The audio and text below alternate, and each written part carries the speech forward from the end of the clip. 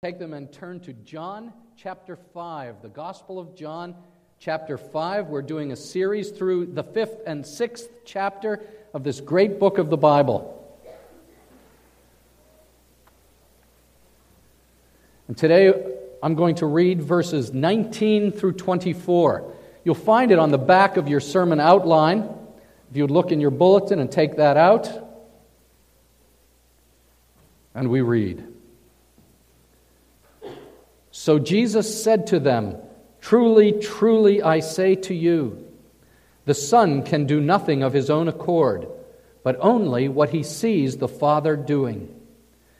For whatever the Father does, that the Son does likewise.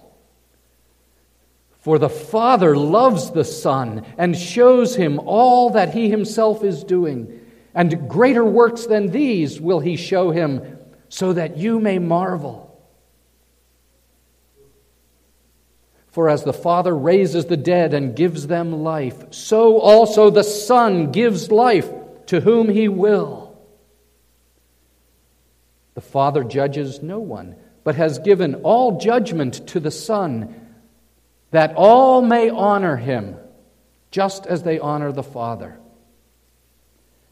Whoever does not honor the Son does not honor the Father who sent him. Truly, truly, I say to you, whoever hears my word and believes him who sent me has eternal life. He does not come into judgment, but has passed from death to life." So far, the reading of God's word. One more time. Jesus makes people mad, and Jesus makes people glad. And the question of the hour is, into which group do you fall? You will recall that the context for this passage I read is chapter 5, where Jesus has healed a man on the Sabbath. And the Pharisees react very angrily against him for what he has done as Jesus exposes their legalistic views of the law, their oppressive actions toward the people around him. And then it says he raises their fury because Jesus makes himself equal with God, because he called himself the Son of God. And in their ears, you will recall from the book of Leviticus, in their ears, this is blasphemy. And blasphemy is worthy of death. Of course, it's only blasphemy if it's not true. Isn't that right? If you are the Son of God, if you are one with God, if you are sent by God, that's not blasphemy. And so they bring this charge against him, and John is portraying now Jesus on trial, and he is answering the charges against him, and he uses 3 truly, truly statements. I read 2 of them this morning. And you know, our version, the English Standard Version, it just says Jesus said to them, but in the Greek language, it should be translated. The New American Standard translates it right. It says, Jesus answered and said to them. And what's that? That's saying, okay now, Jesus is going to respond. And then, like the great rabbis of old, he says, well, the King James, it says, verily, verily, or here, truly, truly. In the Aramaic, it's amen, amen, I say to you. It's time to listen. Okay, are you ready to listen? I'm sure he caught their attention. And we come today to the first of these truly, truly statements as Jesus begins to shock them with his description of his own intimacy with God the Father. And we see, according to Jesus, how tightly connected they are and how the Father delights in and enjoys and loves the Son. And that's the first point. Do you see this in the text? As Jesus speaks of this intimacy, he says, you think I'm making myself equal with God? Indeed I am. Think about what he says. I say to you, the Son can do nothing of his own accord, but only what he sees the Father doing. For whatever the Father does, that the Son does likewise. And as he begins in verse 19, he's really warming up for the next great swing that he's going to take, but he begins to describe this intimacy that he has with God the Father, and he does it by using something that would be very familiar to them. He talks about the Son watching what the Father does and then doing it. And in the ancient world, that would be unmistakable. He's describing how a young man goes into the carpentry workshop of his father, and he sees how his father shapes the leg of a table, and he learns and he does what the Father is teaching him to do. Everyone would understand Jesus is claiming that he is the Son of God. And he knows the will of his Father, and then he does it gladly. It's quite an extraordinary moment. This is a picture of, in one sense, it's just a picture of intimacy and friendship that leads to ministry. I could tell you dozens of stories about that in our church or in the mission field. The best one that I've ever seen, though, is certainly our friend Parfait Michai over in Benin. And we talk about this missionary that we support and partner with over there. And I've shown you pictures of Parfait and his boys. 4 young college men. Ipabo and Jacques and Igor and Dodgy.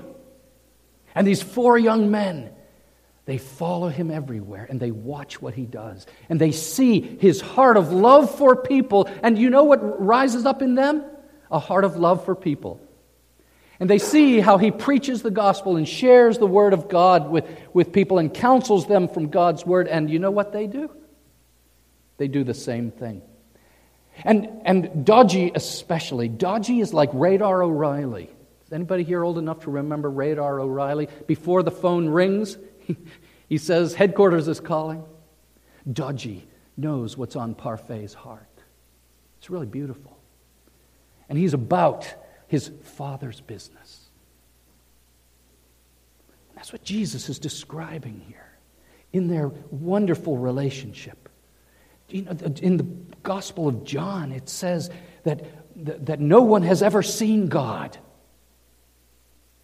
except the one who is at the Father's side. That's what Jesus is now saying here. Jesus is unique and has heard and seen things about the heart of God that no one else has. Some fathers and sons have good, healthy relationships, but that's not usually the case. Let's be honest. Often there's friction. Often there's the younger fellow is not so sure that the old man knows what he's talking about. But in this case, there is that mind meld. Where did that come from? The mind meld. Their minds are connected.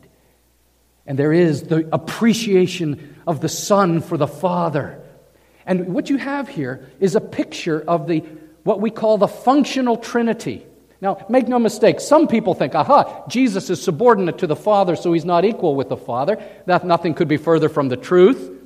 The New Testament teaches what we call the equality of being, of one substance of the Father and the Son and the Holy Spirit. But in this passage, we learn something of the functional relationship within the Trinity. And it is a happy and willing subordination of the Son to the Father.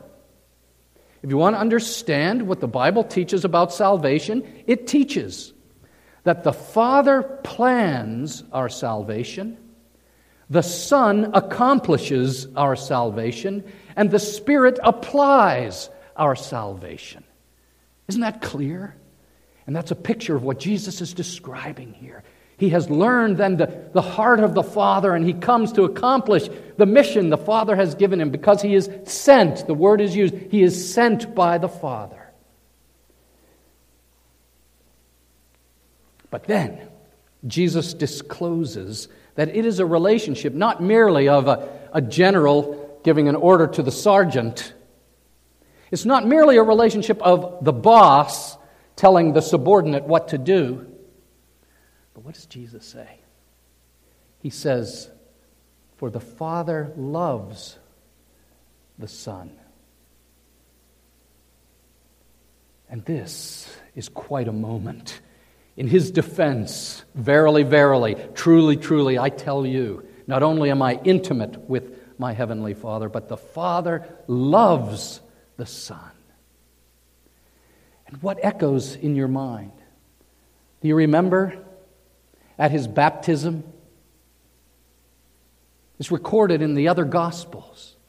And Jesus walks into the River Jordan, and John picks up and pours the water over his head. He is baptized, and as he walks up out of the water, the Holy Spirit comes upon him like a dove, and a voice from heaven cries out, "This is my beloved Son, in whom I am well pleased." Or at the mountain of transfiguration. You know, the transfiguration is recorded in all 4 of the Gospels. It is one of the high points of the life of Jesus. And what happens there? As Peter is struck silly, seeing the glory of Christ, the voice from heaven says, "This is my beloved Son, with whom I am well pleased." So Jesus says, "For the Father loves the Son." Now, what's so beautiful about this, as opposed to the other 7 announcements of the love of the Father, in the other 7 announcements of the love the Father has for the Son, it always uses the word agape. And I've taught you that word agape is the glorious, self-forgetting, giving love. That it's such a beautiful word describing love. But here is the only time he uses the word phileo, which means friendship love. For the Father phileo the Son. For the Father really likes the Son. Can you imagine the religious leaders? What?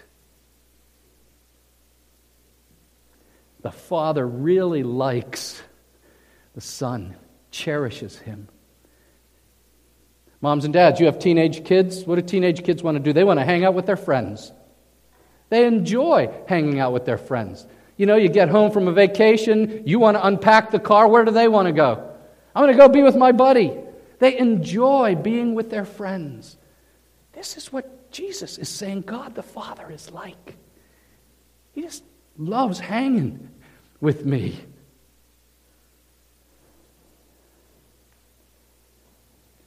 The Son delights in the Father and His will.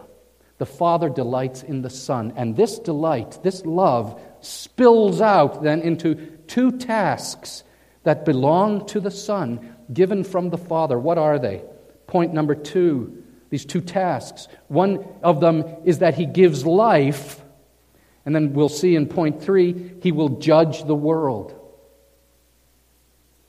And so out of this relationship, point number 2, we see that Jesus Christ claims to be sovereign over the giving of life. Now this was startling to them because, as we know, and everybody believed, at that time, everybody believed God alone has the power to bestow life and even to raise the dead. That's no surprise. Deuteronomy 32 says, "See now that I, even I am He, and there is no God beside me. I kill, and I make alive. I wound, and I heal, and there is none that can deliver out of my hand." That belongs to God, and they all know it. That's no surprise, Jesus. What's the surprise? It is now that the Son gives life to whomever He will. And we are told how many times in the Gospel of John. John 3:36. "Whoever believes in the Son has eternal life.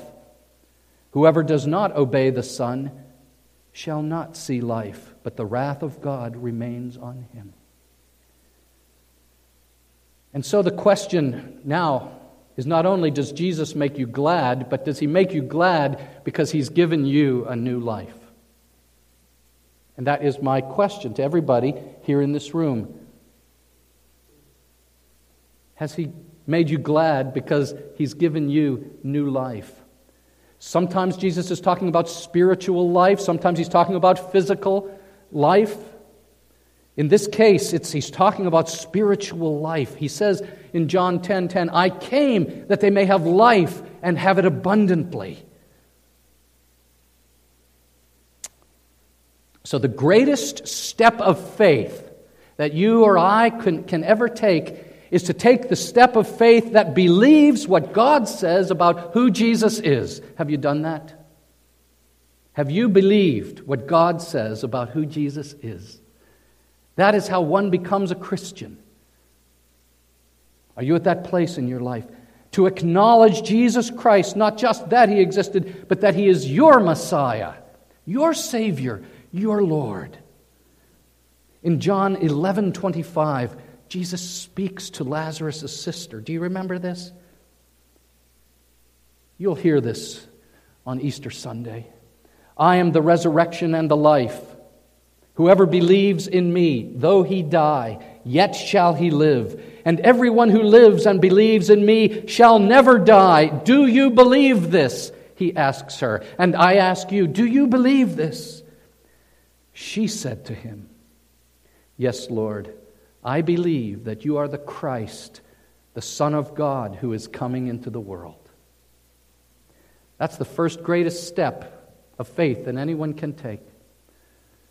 But the second greatest step you can take is to believe what God says about who you are.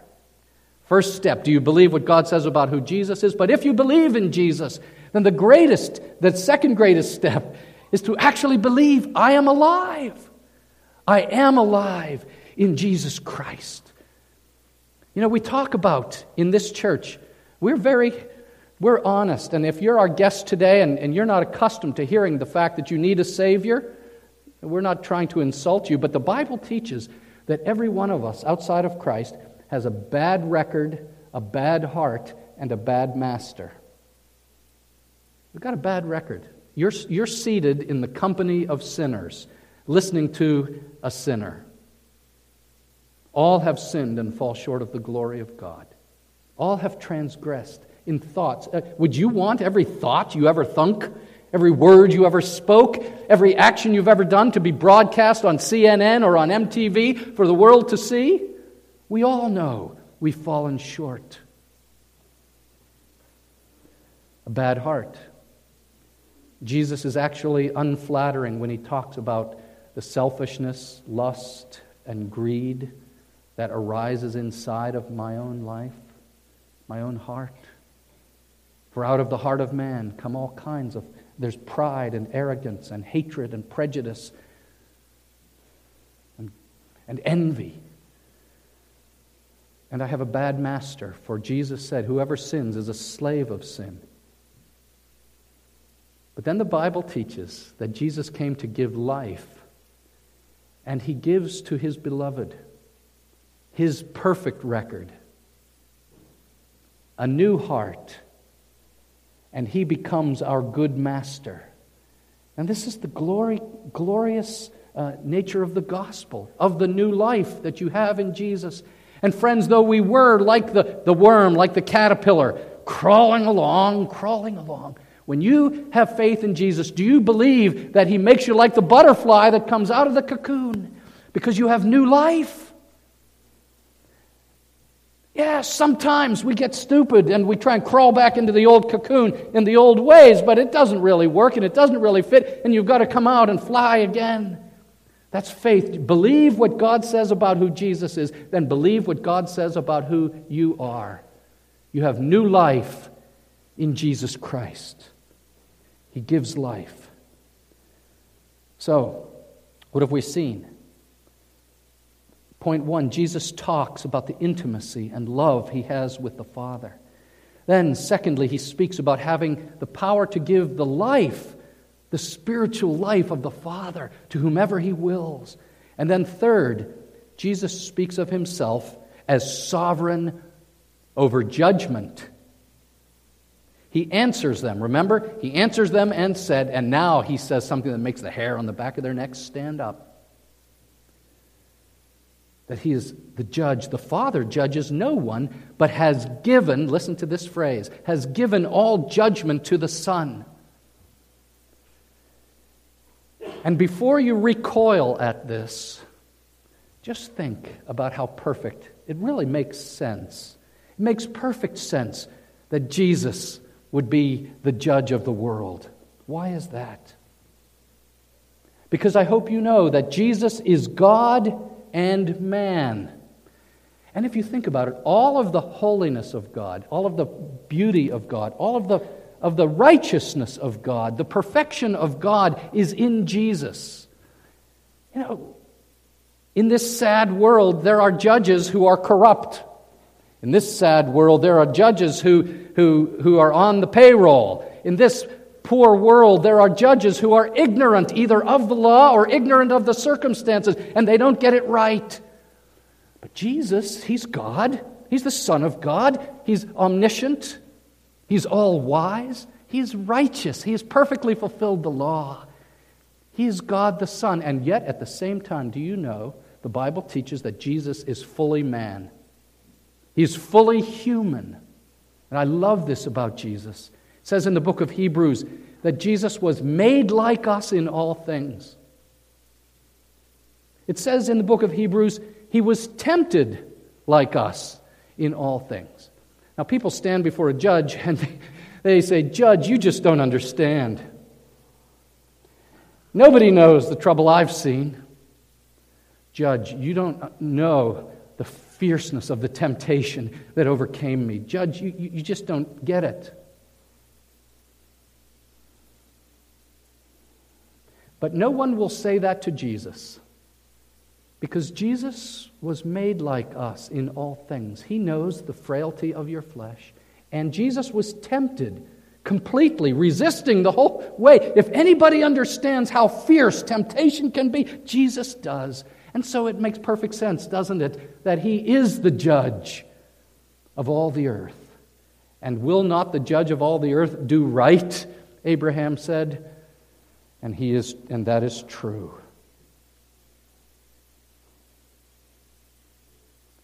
So who can stand before Him? Psalm 130. I love Psalm 130, verses 3 and 4. It says, "If you, O Lord, should mark iniquities."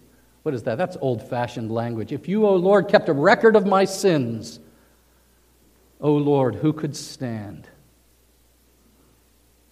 Who? None of us. But the next verse, verse 4, says, "But with you there is forgiveness. Therefore you are feared." And then verses 7 and 8 say to us, "O Israel, hope in the Lord, for with the Lord there is steadfast love. With Him is plentiful redemption. He Himself will redeem His people from their sins." How will He do that? How will He do that? And do you know the answer? If you don't know the answer, come Good Friday and hear the answer, but I'm not going to wait till then to tell you. How do you know that He has redeemed His people from their sins? The cross.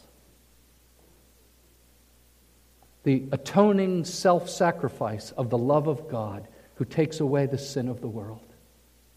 The cross. How does He Himself do it? Prophesied hundreds of years before He came. The God-man sacrifices Himself for the sins of His people, and humanity is spared.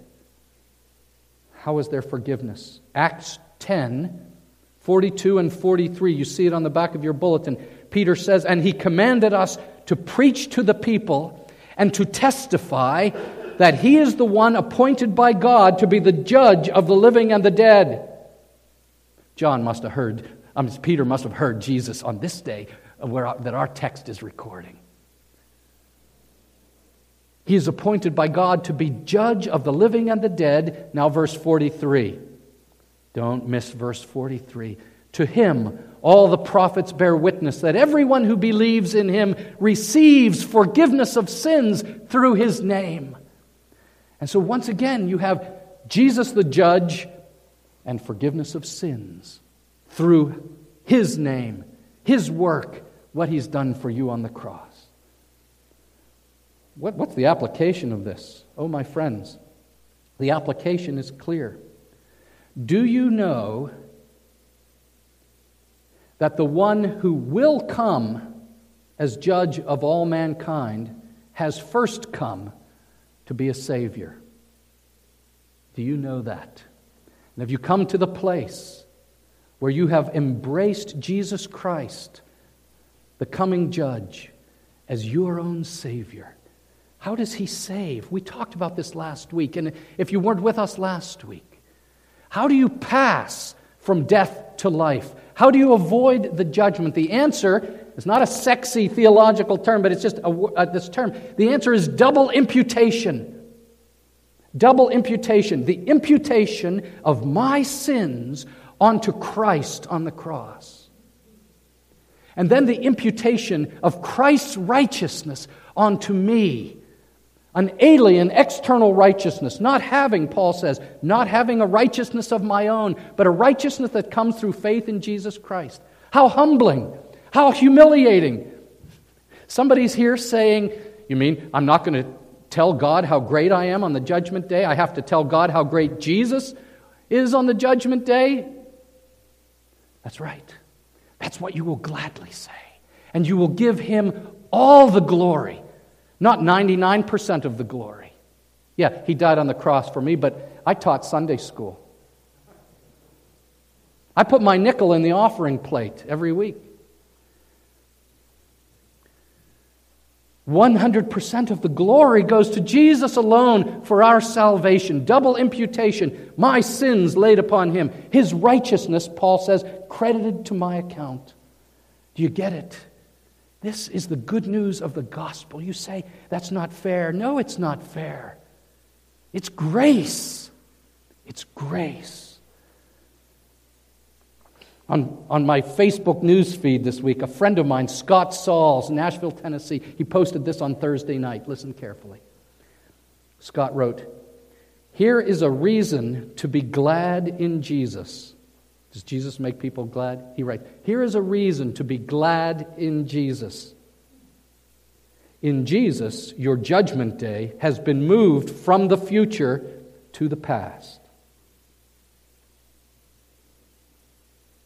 And so, point 4, we honor the Son. We honor the Son. Verse 23, as Jesus speaks and gives them an answer, He says, that all may honor the Son, just as they honor the Father who sent Him.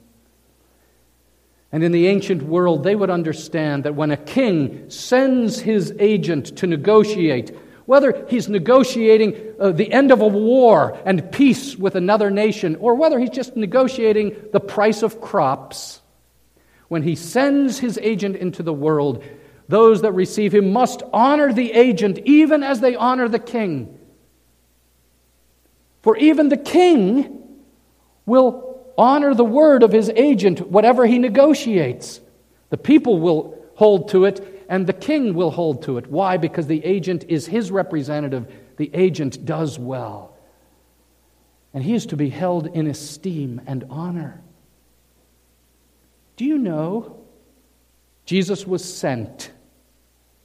Moses said, "There is a prophet greater than me who's coming into the world." Jesus is the prophet greater than Moses.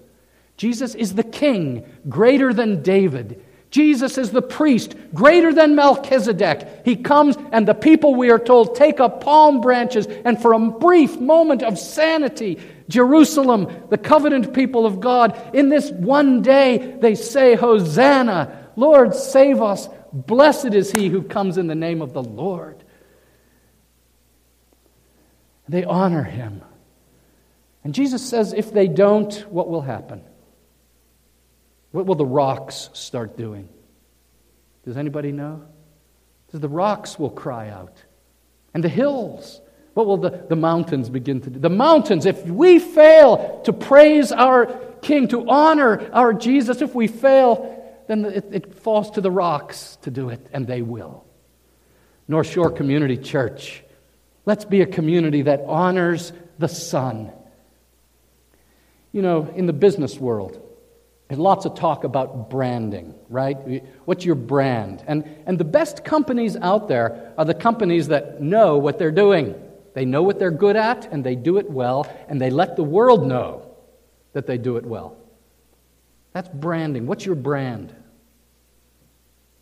Let me tell you the brand of the North Shore Community Church, of the people seated in this room. Our brand is to know Christ and to make Him known, to honor the Son of God. In our preaching, we can preach about 6 stress busters that make you sleep better at night, I suppose, have a series on handling stress. Or we can talk about world events, politics. But the brand of this church is to know Jesus Christ, to lift up Jesus Christ, to preach Jesus Christ, and to make Him known, that you would know Him, and I would know Him, and we would honor the Son. That's our brand. In our youth group, in our Sunday school, in our kids' clubs, in our college group, in every home fellowship group, leaders point each other to Jesus Christ. Lift Him up. And when we do, I told you when we sang before the sermon, we exist as an outpost on the far edge of heaven, down here on earth, on the north shore of a long island. And we join the chorus that honors the Son. Revelation 5, verse 11 and 12. Then I looked, and I heard around the throne and the living creatures and the elders the voice of many angels, numbering myriads and thousands of thousands, saying with a loud voice, "Worthy is the Lamb who was slain to receive power and wealth and wisdom and might and honor and glory and blessing."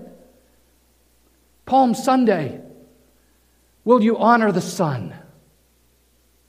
Let's pray together. Bow your heads with me.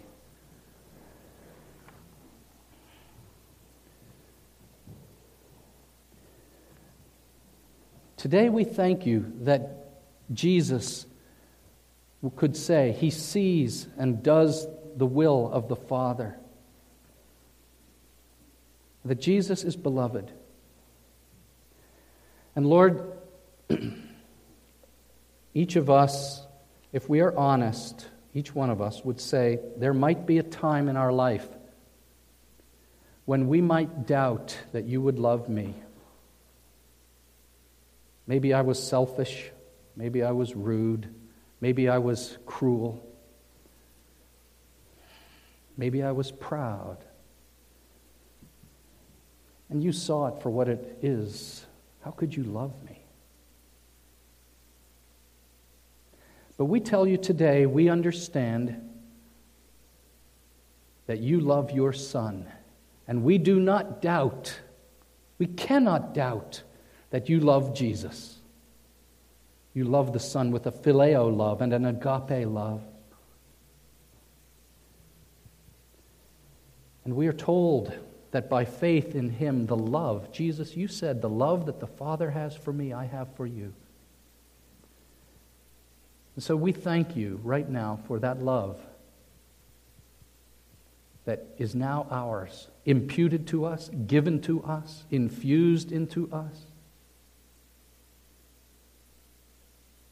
Thank you for your grace. We do not doubt how great is your love, Father, for your Son. And we are united to your Son this day, and we celebrate. We celebrate that.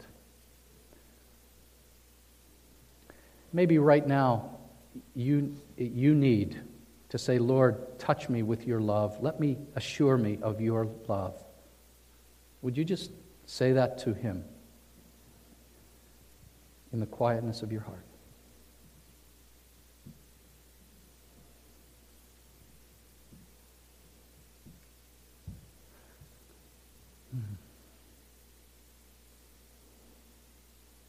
I hope you hear His voice.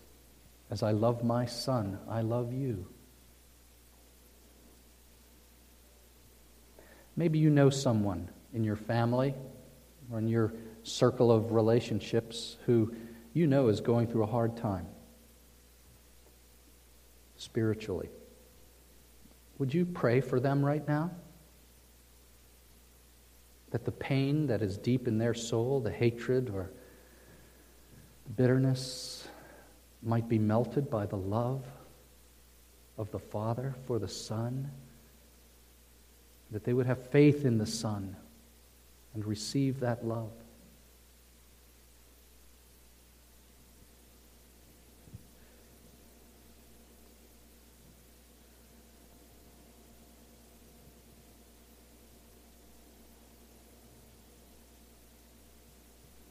Maybe you can think of somebody who just doesn't believe. They say, I'd like to believe, but I don't believe. Would you pray for them now so that they could escape the judgment that is to come? Would you ask God to save them? Give them that Jesus would give life to whomever He wills, that He would ask God to consider this person that you would name to them right now.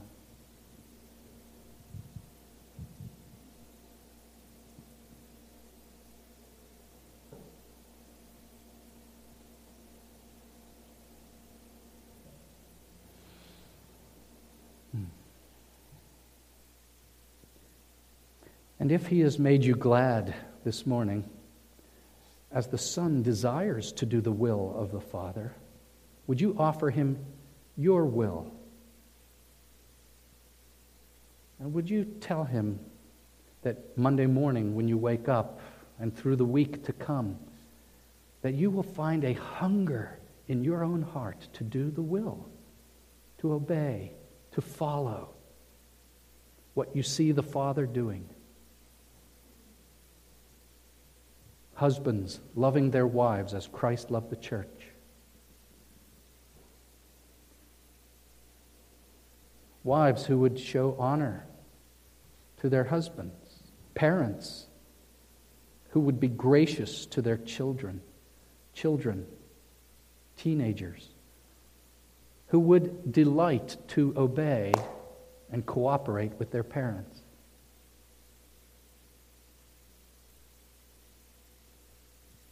Can you get in your mind's eye a couple hundred people witnessing about their faith for Jesus to their neighbor or colleague or classmate? We see your will and we love to do it. Would you pray now that you would love to do the will of the Father who sent Jesus and now sends you into this world?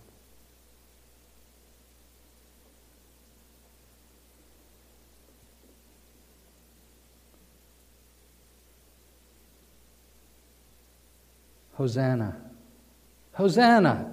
Blessed is He who comes in the name of the Lord, even the King of Israel. Amen. Let's stand and sing our praises to Him. This is high energy. Lift up your voices.